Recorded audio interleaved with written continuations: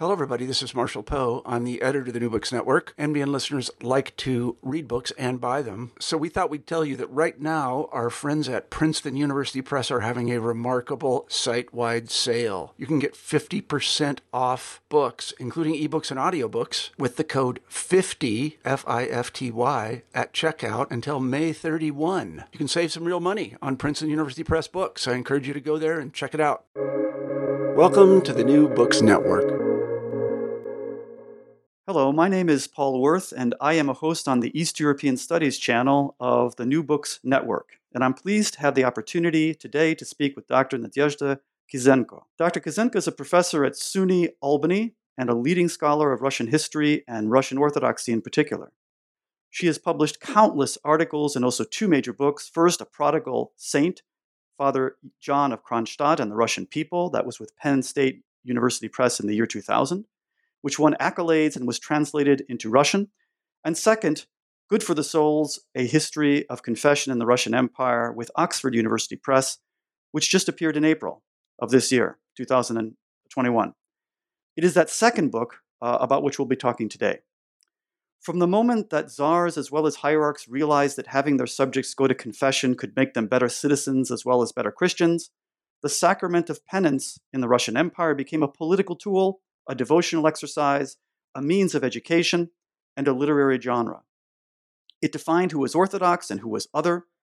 Good for the Souls brings Russia into the rich scholarly and popular literature on confession, penance, discipline, and gender in the modern world, and in doing so opens a key window onto church, state, and society.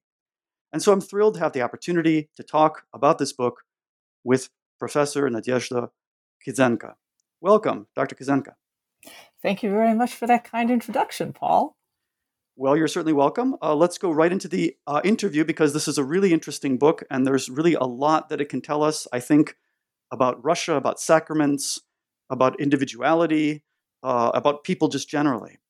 So what I guess I'd start by asking, my sense is that Orthodoxy offers or features a number of different religious sacraments. And so I wonder why you've chosen to focus on confession specifically. What can we see if we look at this particular sacrament that we don't see, for example, if we look at others? Well, Paul, in some ways, that is actually as lowball a question as you can ask, because Orthodoxy does indeed feature a number of different sacraments, like Catholicism, like Lutheranism, like Anglicanism. And it's true that the number can vary. Like Catholicism has 7, Anglicanism has 2, Lutheranism has 3 because Martin Luther thought that confession was okay, which was great for me. But I think what's interesting is not the number. I think what's interesting is confession specifically, because in the other sacraments, like let's take marriage, they're interesting for all sorts of other reasons, like property.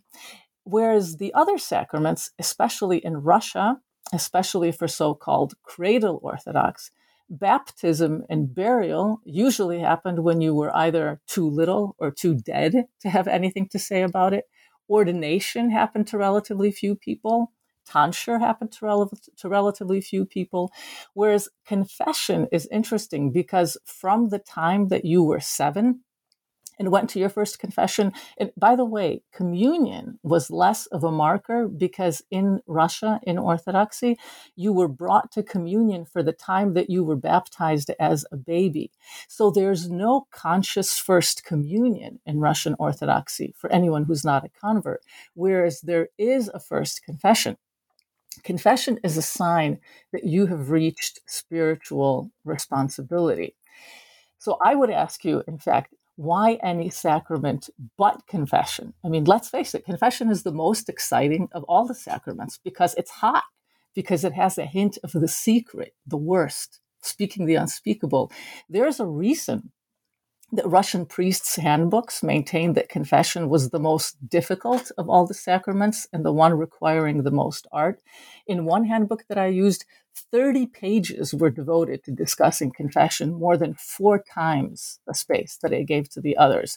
So I would actually turn your confession around. I would turn your question around. When we look at confession, we see everything that we can't see anywhere else. Well, I will confess that you've made a compelling case on behalf of confession. It really seems striking, based on what you have to say, that one can see that it really does distinguish itself in all of the ways that you've described. Um, its breadth of applicability, the consciousness with which one was expected to engage in it. I'm wondering if you can tell us a little bit more than having made the case for confession as such. What exactly is confession? I mean, a lot of people, I think, have a kind of image, probably based on cinema and maybe Catholic experience in our country here in the United States. But one thing it seems to be that you try to show in this book is that this sacrament is part of a larger complex of behavior and ritual. So, what are the pieces of that complex, and how do they all fit together?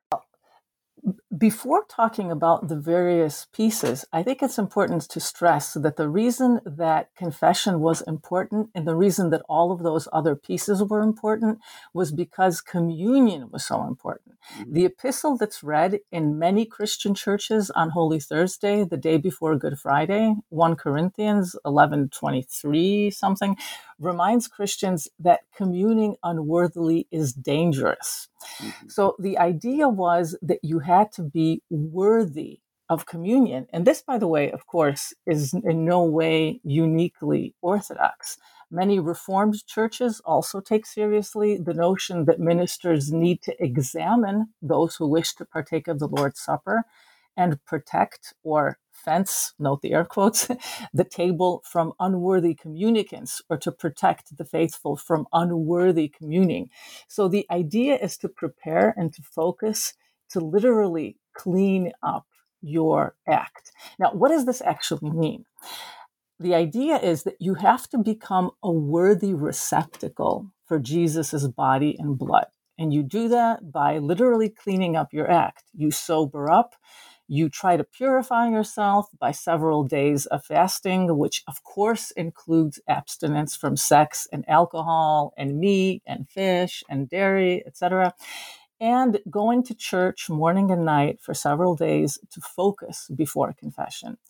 In confession, you own up to your sins and you repent for them.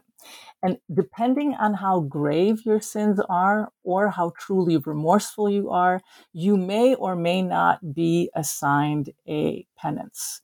So I think those are the pieces that you're talking about, unless you want to hear about something else. No. Well, I mean, there's much more I'm certain to talk about here, but that's really, really very compelling. I mean, that the component of communion in particular, that these two things being fundamentally linked, and everything that you've said makes great sense. I guess maybe sort of developing the initial question, though, I would ask, I would note that confession seems to be remarkable as a ritual that is at once intensely individual, in precisely the way you described earlier. The penitent is expressing regret for actions and thoughts that only he or she could really know about, and also distinctly communal, precisely in light of this complex of behavior and ritual that you've begun to talk about here. How should we think about that balance between the kind of deeply individualistic character of a confession on the one hand and its communal character on the other? Okay. I'm really glad that you asked that, because I think here is where Hollywood and Netflix and Agatha Christie and Albert Hitchcock have messed us all up, because they tend to focus on people who've done something really, really bad, usually murder, but it doesn't have to be. And they confess it. And so then can the priest say something about it? So it's intensely personal, and it has to do with something spectacular. So I think that we've actually lost sight of the utterly routine aspect of confession and communion, especially in Russia. The ideal in the Russian Empire, which the most pious practiced, was to go to confession and communion 4 times a year. Now, you might say to yourself, if let's say you know the Catholic context, you might think, okay, 4 times a year, Easter, Pentecost, Corpus Christi, All Saints. In the Orthodox case, wrong. It's not those 4. I mean, like, of course, yeah, okay, Easter, the Feast of Feasts, the one with a long Lenten period of penitential preparation before. We know all this from other Christian context. Now, what they did in Russia, though, and in some other countries, some other Orthodox countries, was to apply the same preparation principle for any time you went to communion. Any time you went to communion was so solemn, so fraught with requirements, which we talked about before, that this is such a break with a normal life that it couldn't happen more than a few times a year. Like, you can't put your life on hold to that extent more than a few times a year.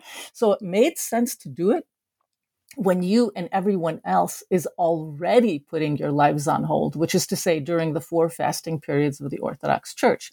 The fast before Easter, yes, but also the fast before Christmas, the fast before St. Peter and Paul's on June 29th, and the short 2-week fast before Dormition on August 15th. So that is when those 4 occasions are when the most pious people went to confession and communion. For most other people, it was once a year before Easter, or maybe at one other point. Like, for example, the Romanovs in much of the court went twice during the first week of Lent and again on Holy Thursday. School children went with their classmates in the first or third weeks of Lent, and soldiers went with their regiments, also usually in the first few weeks of Lent. So basically, on the one hand, you're talking about your own sins and examining yourself, but it also makes a difference when you're going with like your coworkers who all get the same day off so that you can go, or with your classmates, or with your regiment. So it's also an occasion of bonding. Interesting. So I mean, I understand that confession obviously is a deeply private thing, right? And there's this idea of the seal, that things can't be transmitted. But I'm wondering, by the priest, beyond the confessional. But I'm wondering, do we know anything about what people actually confessed to? I mean, one can, I suppose, imagine. I ask this because you had talked about the kind of spectacular character of the crimes that often appear in sort of Hollywood or popular depictions of confession. But to the extent that that confession has this sort of routine character in exactly the way that you're talking about, what are the kind of routine sins and crimes that people, or do we know about this at all because these actually were in some sense secret? Right. I mean, in most cases, we have very little idea of what people actually said, but as already by the end of the 16th century, Muscovites are thinking about why confession is increasingly important, and what source we do have, similar to sources that we have, let's say, in Ireland, are penitentials, or the list of questions that are supposedly asked at confession. I see. And if we look at those lists, we can see that they change over time. And actually, in Russia, they become more and more detailed. So there's different variations for women and men, different variations for different occupations and social classes, like boyars and judges. But there's no one printed rubric. In fact, for a long time, there's no print. And it's incredibly diverse before the 17th century. It's diverse. There's lots of different sources. There's lots of different manuscript sources. And it's impossible to know for sure what anybody was actually asking or actually saying. Yeah, that must have been a source of great frustration to you, at least at points, while you were doing this research. No, there's a reason I started in the 17th century. Well, actually, that leads to actually precisely the next question I wanted to ask, and that is, I'm noting that your book begins in the 17th century. Correct. Right. Correct. Yes. And by the way, I think this is one of the really quite striking aspects of the book, is that it covers really a quite extraordinary long historical period that is from the 17th century up and really into the early Soviet years, if I understand correctly. And so, if it starts in the 17th century, I guess, first of all, why in the 17th century? And what was confession like before then, to the best of our knowledge? Well, to the best of our knowledge is that instructions for people preparing to confess did not stress self-examination, which isn't even mentioned. Instead, it's regulations considering about how you're supposed to fast, how many full prostrations you're supposed to make, and reminding you not to sleep with your spouse. right? Mm-hmm. But there's a great deal of variety. The 17th century, I mean, I started there for several reasons, but above all because it's at that point that we get a better source base and Mm-hmm. when everything starts to change. Essentially, there are several crises that set off a process that forms like Russian Orthodox confession as we know it today. The dynastic crisis of the time of troubles from the end of the 16th century to 1613 when the Romanovs become installed, the Cossack rebellions against the Polish-Lithuanian Commonwealth. Basically, just as in Western Europe, you got a sense of religious urgency and a hardening of confessional lines during the Reformation. In Muscovy and among Ruthenian clerics in the Polish-Lithuanian Commonwealth, they start to emphasize the sacraments in ways very similar to those pursued in the Roman Catholic and Protestant world who had just come out of their own crises. Basically, I got interested in this in the 17th century because that is the point at which czars, as well as hierarchs, start showing an interest in getting their subjects to come to confession and communion more often. And if I could make a sidebar, it actually drives me crazy that the religious history of Europe in most textbooks is still discussed with barely a look over the shoulder at what's happening in Orthodox lands, Yeah. which the last time I checked are part of Europe. Yeah.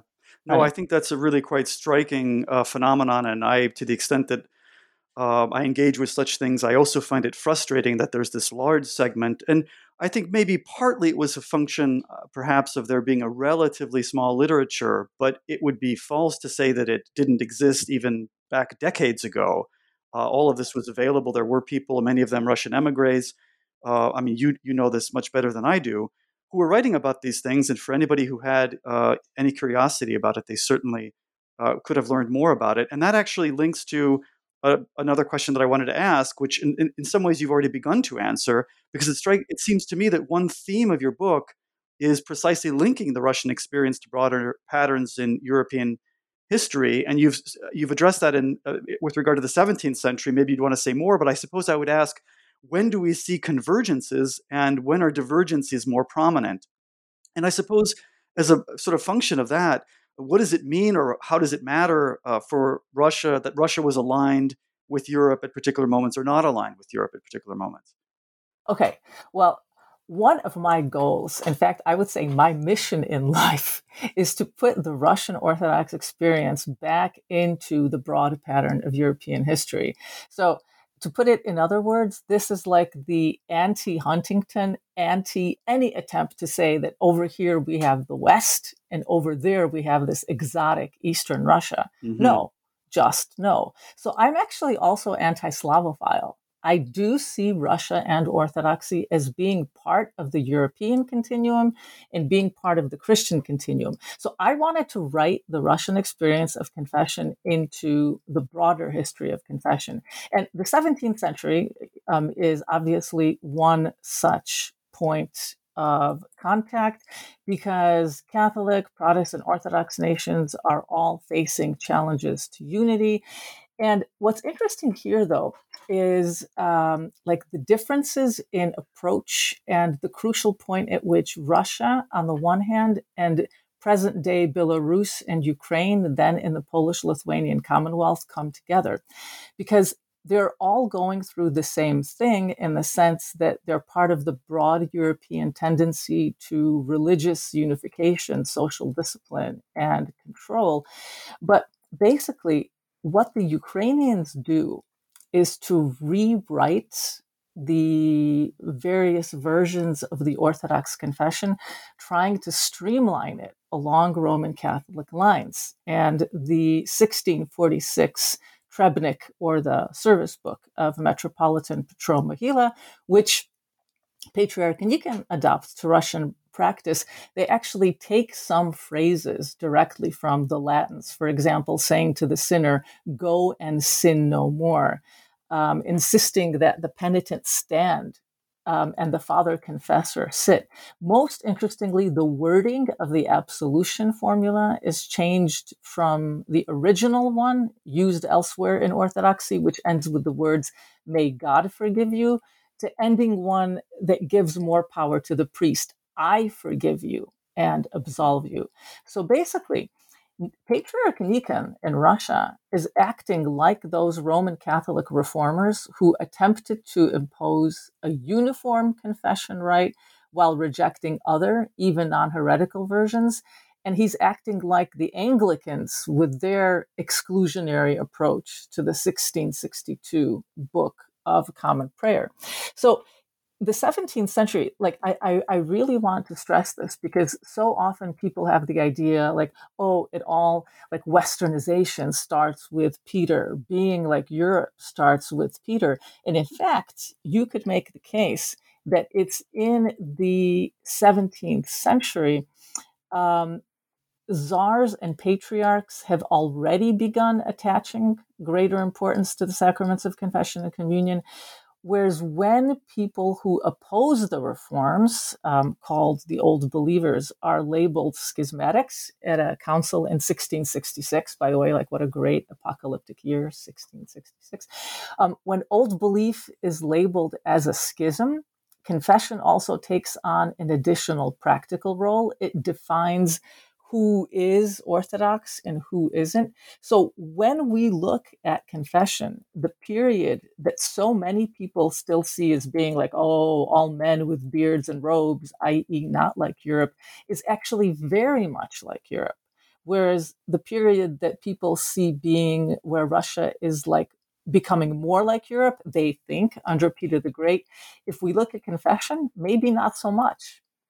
How interesting. I have to say that I share your interest and curiosity, although I'm far from an expert in that era of the 17th century. I think it's really important. And I think it's really quite striking that I suppose in some ways it makes sense that precisely because Russia was a Christian country, albeit an Orthodox one, that the religious connections would be the ones that would foster Westernization, perhaps, if we can use that term, in the first instance. Yet it also seems striking because it would seem as though there's also this sort of image, I think, of Russians having their own conception of Orthodox Christianity as being so distinct and so opposed, or maybe distinct is a better way, with respect to the Western Christian confessions. But I find it really interesting that it's precisely in this realm, and less so, although maybe increasingly in other realms, sort of more neutral, culturally neutral realms like technology, perhaps, where things are happening as well. I'm wondering if we might actually go back to an issue that you had actually begun to talk about when I had asked about the kinds of things that we know that people said during confession. And you mentioned that there's only so much we know about that. But it does seem to me that, as you mentioned earlier, that there are important differences in your account based on gender, that is between men and women, and between people of different social orders and classes. And so I'm wondering, to what extent was confession a broadly shared experience across these differences, and when and for what reasons do those differences become really important and even critical? Okay. Well, it depends if you want to, like, which demographic category do you want to take first? Up to you. Class, gender, etc. It's up to you. Well, okay.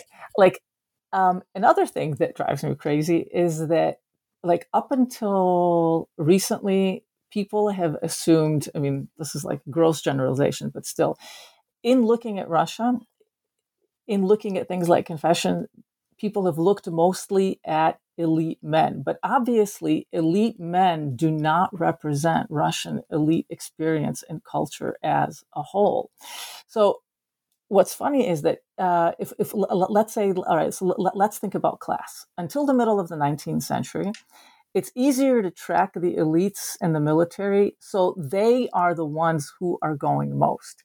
And that's interesting, right? Because people sort of think, oh, okay, 18th century, when elite men start shaving, women start showing more of their chests in public, blah, blah, blah, Freemasonry, etc. So people tend to think that the 18th century is when the upper classes start becoming more secular, whereas in fact, in Russia, in the 18th century, it's the elites, the people who can be observed, who are going to confession and communion the most. How interesting. Yeah, like they're going to confession and communion more often than the average peasant.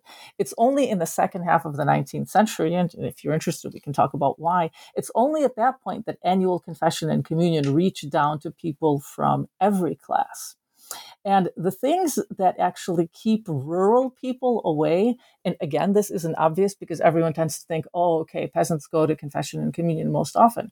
But think about how far your church is located. The things that keep rural people away are distance, and especially having to work away from their assigned parish, especially men who have to travel for hunting or fishing or log hauling or mining or any kind of work that involves time away from home.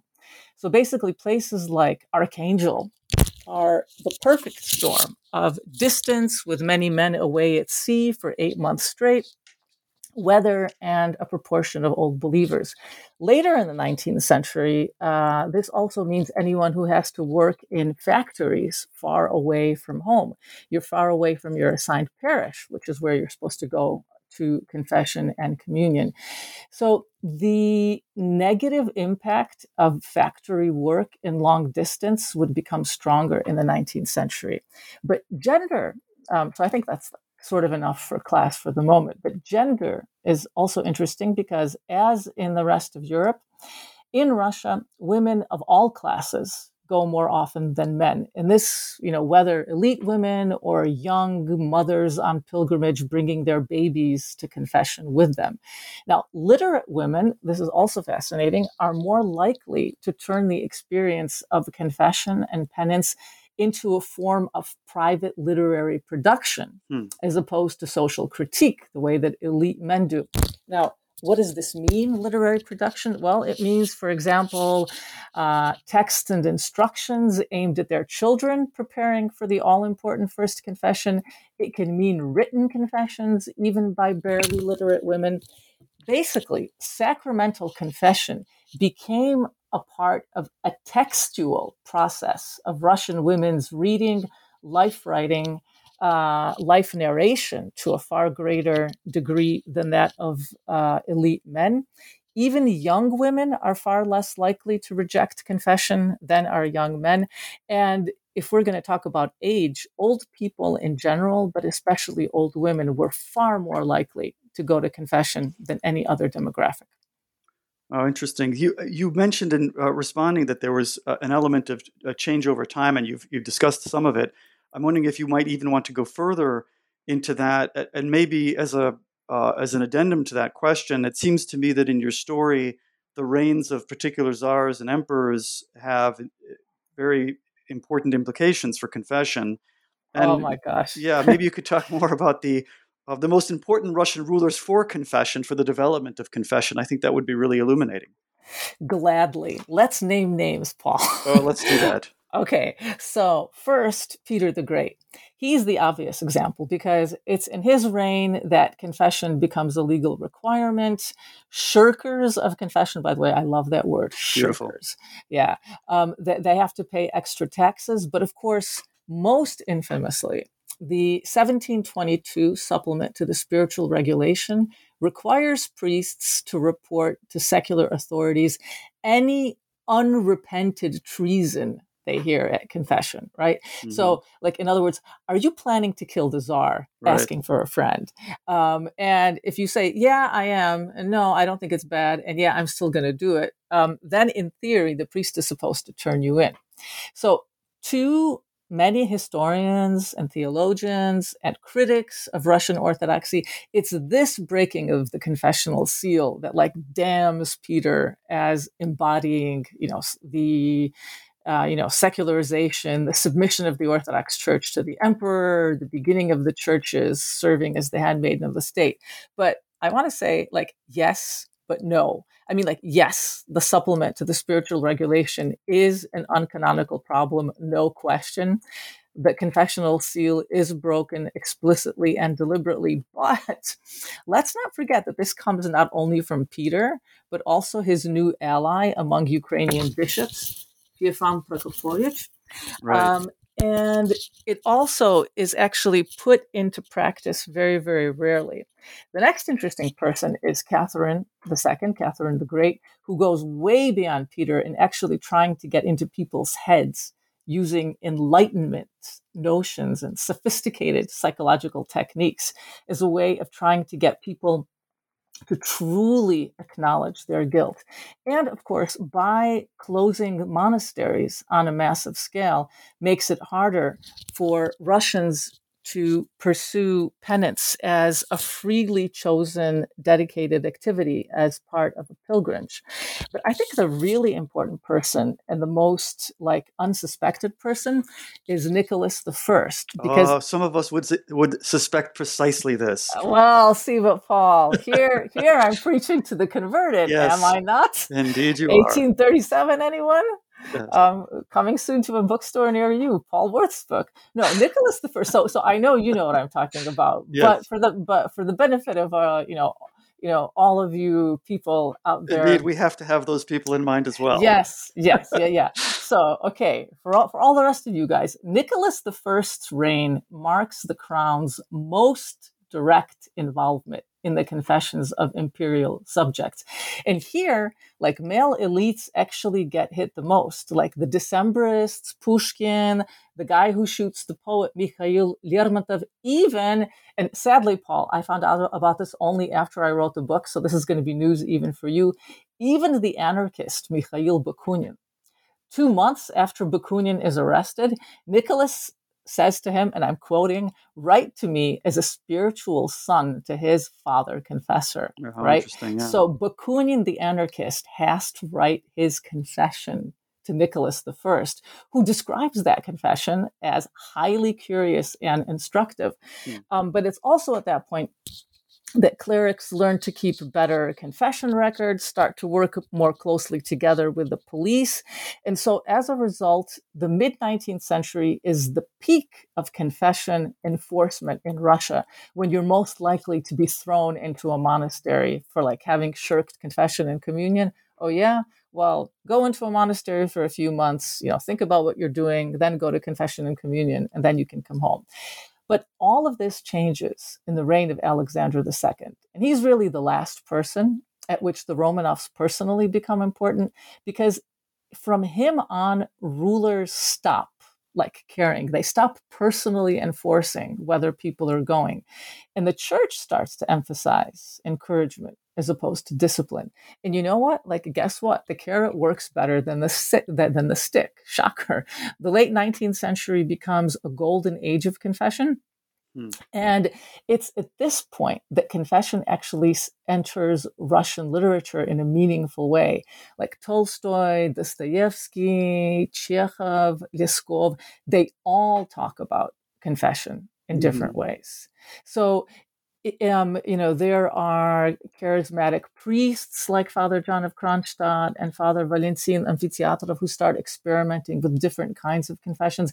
And they basically show that there actually is a real hunger for more meaningful confessions and a closer spiritual father, spiritual child relationship at the parish level as well as at the monastery. So those are the rulers, I would say, in the Russian case, who are the most important. Interesting. I'd like to take the story a little bit further going into the early 20th century, but before, because you have some things to say, I think, on the revolutionary period, especially around 1905 and 1917 itself. But before we do that, I'm wondering if maybe, based on really everything that you've said so far, what does that account suggest, and in particular the importance of the rulers? What does this suggest about the relationship, and then maybe the changing relationship between religious and secular authority in Russia? Or is it the case that maybe those categories get us off on the wrong foot? And what does this tell us? And you've gestured towards this question, but the degree of dependence, if you will, of the church on the state, or again, is it misleading to ask the question in those terms? I actually really tried to avoid this question for a long time. And one of the things that I first wanted to do in the book, precisely because everyone sort of thinks, church, state, Russia, to try to do something else. And what did I end up doing? I ended up realizing, to my own dismay, that we actually cannot avoid the religious secular question. So, since you ask, that the categories are not ideal, but they're still useful. And I think that we can be generous and like in thinking about compulsion, we can say like, okay, compulsion brought more people to confession and communion than it might have otherwise. And that's basically the point of the Orthodox Church, whatever it takes. So the church is willing to work with the state authorities for its own purposes, and the numbers do seem to back them up, in the sense that by the start of the 20th century, for most Orthodox Christians in the Russian Empire, confession and communion have become part of what everyone does during Lent. And in fact, the statistics in the Russian Empire are the highest in Europe. But let's not forget, people are also having to go, in the sense that you have to go to confession and communion to get your high school diploma. You have to do it as part of certifying your business in any given year. You have to go to confession and communion before you can get married. When you get arrested for anything, the first question is, when did you last go to confession, right? So if it's like required to that degree, how much are the statistics actually worth? And like they're worth something, but how much?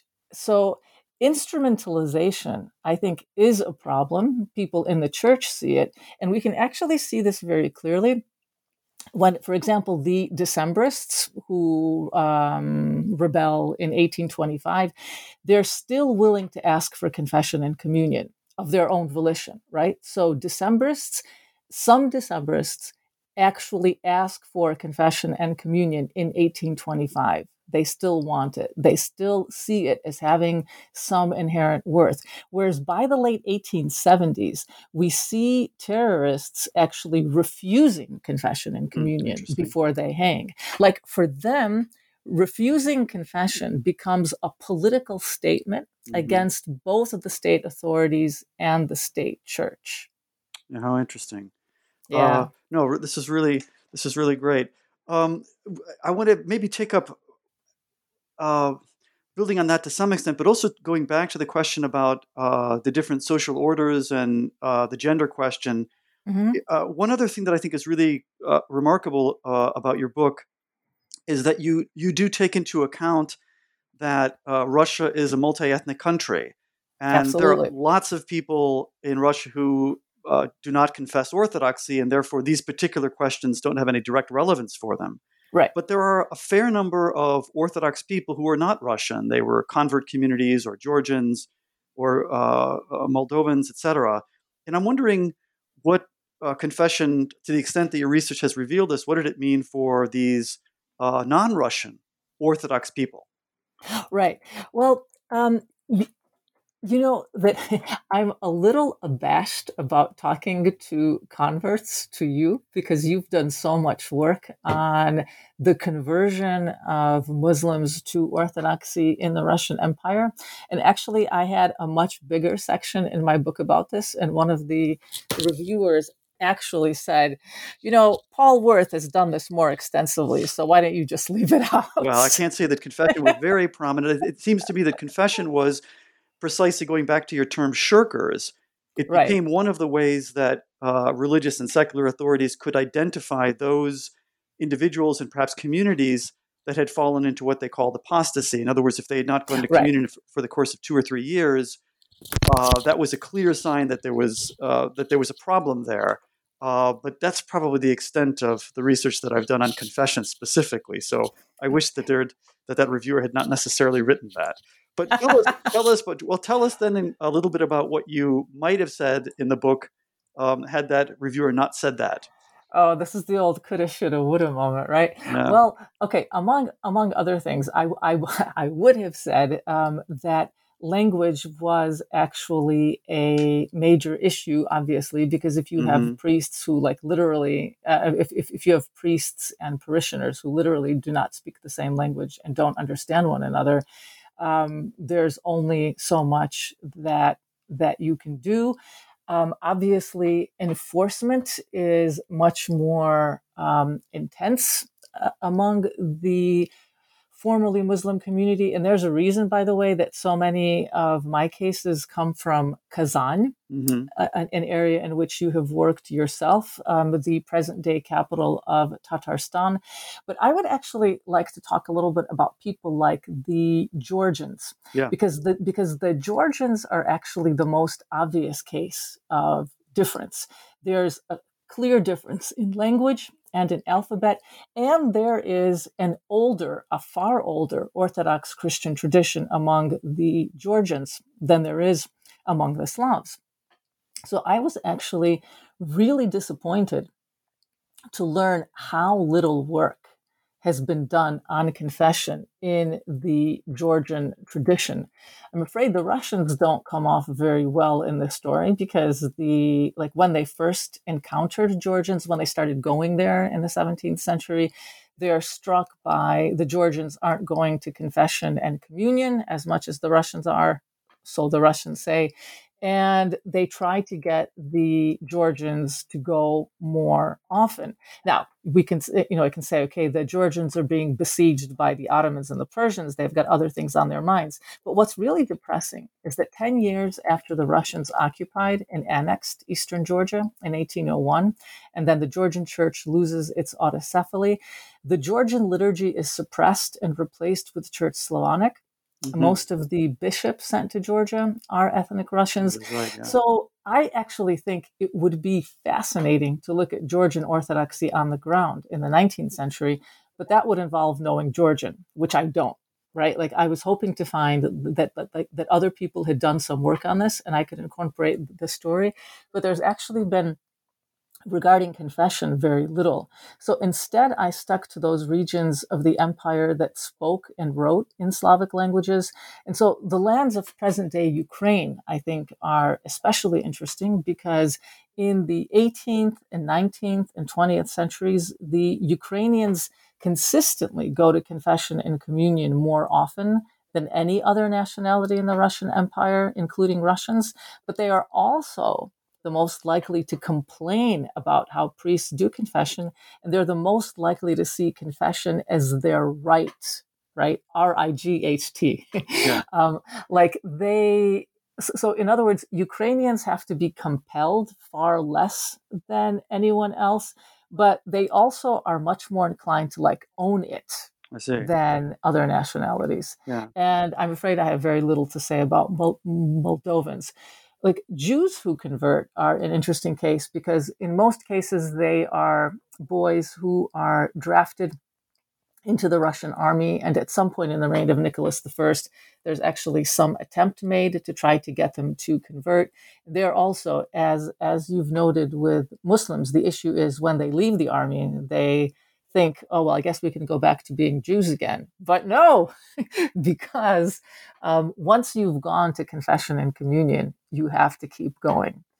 And it's only in the reign of Alexander II that the state basically says, okay, it was a mistake to convert these guys in the first place, and we will let them, quote unquote, relapse. Yeah. Well, what I take from this, I think, are two really interesting topics. Well, maybe one is just an observation, and you've essentially made it, and that is that Orthodoxy in Russia, as opposed to Russian Orthodoxy, Russian Orthodoxy itself is an internally diverse sort of phenomenon based on regional and social sort of differentiations. But that when we talk about Orthodoxy in Russia, as opposed to strictly Russian Orthodoxy, we have to have in mind all of these various communities that can be regarded in some cases as provisionally Russian, but it's a bit of a stretch, or just entirely not Russian at all. And the other is, going back to the points you were making about the 17th century, it seems to me a really interesting thing to study would be having a better sense over the course of time of the boundary, the religious boundary between Western Christianity and Eastern Christianity, which of course fluctuates, changes, and at some points it's to a certain extent erased. And it seems to me like it's precisely over these kinds of questions that one could do that kind of research. We'll have to hope that people do that in the future. Yeah, I really hope so too. Yeah, I'd like to take up the question that I referred to earlier, having to do with basically the revolutionary era. I'm wondering if you can tell us about the revolution of 1905, and you also have at least a few things to say about the fate of confession, if I can put it in those terms, after the Bolsheviks come to power. What happens with in revolutionary Russia, if we understand that as a period of time extending over a decade? Yeah, absolutely. So it starts happening a little bit earlier with industrialization and modernization, when people start to use the rhetoric of the labor movement in their petitions to church authorities against parish priests. So on the one hand, you have a sense of workers' rights and entitlements. It's like, dude, I only have a day off. Why should I take my day off to fulfill my confession and communion requirement? So this is happening. And at the same time, you have priests feeling their own newfound sense of dignity. It's hard to reconcile both senses of entitlement. But really, this comes to a head in 1905. So what happens in 1905? You've got the first empire-wide strike in history. You have a revolution, a full-on, full-scale revolution. The language of rights, freedoms, free thinking, strikes, riots, burnings of estates, all of this affects confession. In April 1905, there's a manifesto on freedom of religious conscience. In October 1905, it's the end of unlimited autocracy. So basically, essentially, people taste freedom, and bishops start to worry that young people, especially those who are working in factories, are growing cold to confession and communion. Now, although this really freaks bishops out in 1906 and 1907, once the revolution is put down and it's like everything is back to normal, the overall rates of confession and communion recover. But this is the first warning sign that there is stuff simmering that's just waiting for a chance to get out. 1917 is that moment. Now, of course, 1917 comes after the Great War, when things are in chaos for their own reasons. But in 1917, the funny thing is that at first it's not obvious, because the February Revolution prompting Nicholas II to abdicate, it happens in the first weeks of Lent, when many people, including most regiments, have already done their confession and communion. So most people, anyone who would have gone normally during the first few weeks of Lent, the way that most soldiers did, they would have gone already before the revolution was gathering steam. Mm-hmm. So it's only at the end of 1917 that things start becoming obvious. And of course, let's face it, after Easter 1917, the Russian Orthodox Church, the Russian population as a whole, has more things to worry about than are people going to confession. I mean, come on, there's the collapse of law and order. There's no money. The 15 million men called to the front want to come home. There's already, lists of clerics who are lynched, commemorated as new martyrs. So by 1918, the sacrament had functioned partly as a sign of collective belonging, and it falls apart. So it's actually a really interesting moment. What happens to confession when the old order is gone? And it is gone. There's three different approaches. One is to link traditional Lenten confession and communion to current events. This was the tack taken by Patriarch Tikhon, the newly elected Patriarch Tikhon, because, of course, one of the things that the revolution did was to make it possible, finally, for there to be a church council that would elect a patriarch. So after the Treaty of Brest-Litovsk that pulls Russia out of war in March 1918, Patriarch Tikhon says, "We call you not to rejoice because of the peace treaty, but to repent bitterly and pray before the Lord. The time of repentance has come, the holy days of Great Lent." So he's calling to people to cleanse themselves from their sins, come to their senses, and stop looking at one another like enemies. So a direct attempt to try to link the class and other warfare that's going on, to link them to traditional Lenten penance. The second approach is to be even more hardline than before. this is the path taken by Metropolitan Antoni Kropivitsky, who actually got the highest popular vote for being elected patriarch, but then they, in fact, drew lots. He thought that the problem was that before the revolution, yes, there were many problems, but the biggest problem was not enough discipline. So it says, essentially, he says that that the problem is like, we don't have to be kinder, gentler. We have to be like more tough. That's the only way. The third approach was something really new, which is general confession, something that had been introduced in the army and a few other places during the war. Now, it might not be obvious what that is because it's not actually a confession. It's like a collective act of penance, like the act of penitence as practiced by contemporary Lutherans and Anglicans, kind of like what the Roman Catholic start of Mass is like after Vatican II, which is to say, instead of individual confessions, priests address the flock to waken their sense of sin, then ask the kinds of questions rhetorically they might ask at a regular private confession. And then as the people think about this silently and repent silently, the priest reads the prayer of absolution, and everyone who wants to can commune.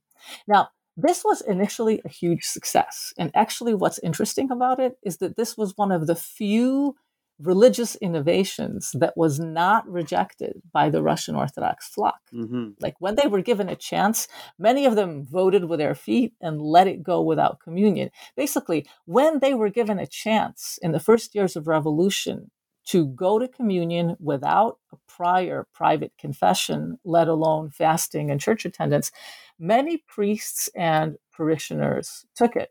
Now, this didn't happen overnight, and some historians claim that the reaction in favor of general confession swung back.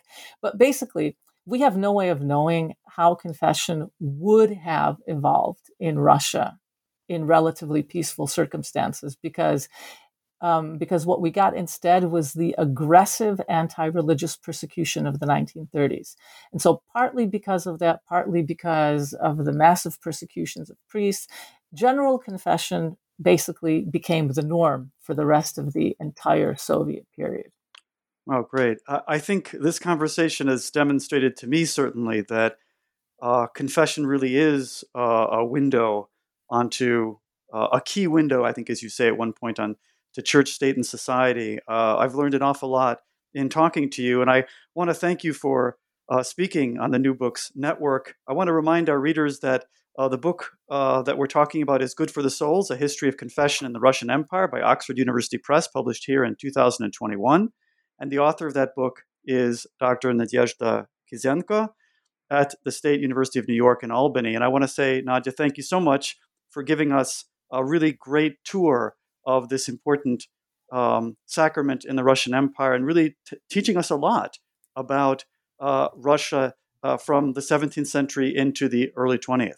You're welcome. It was my pleasure. And hopefully on another occasion, we can talk about what the practice of confession is in Russia today and what confession might be in Russia in the future. Let's hope so. Thanks so much. Take care, and signing off with the New Books Network.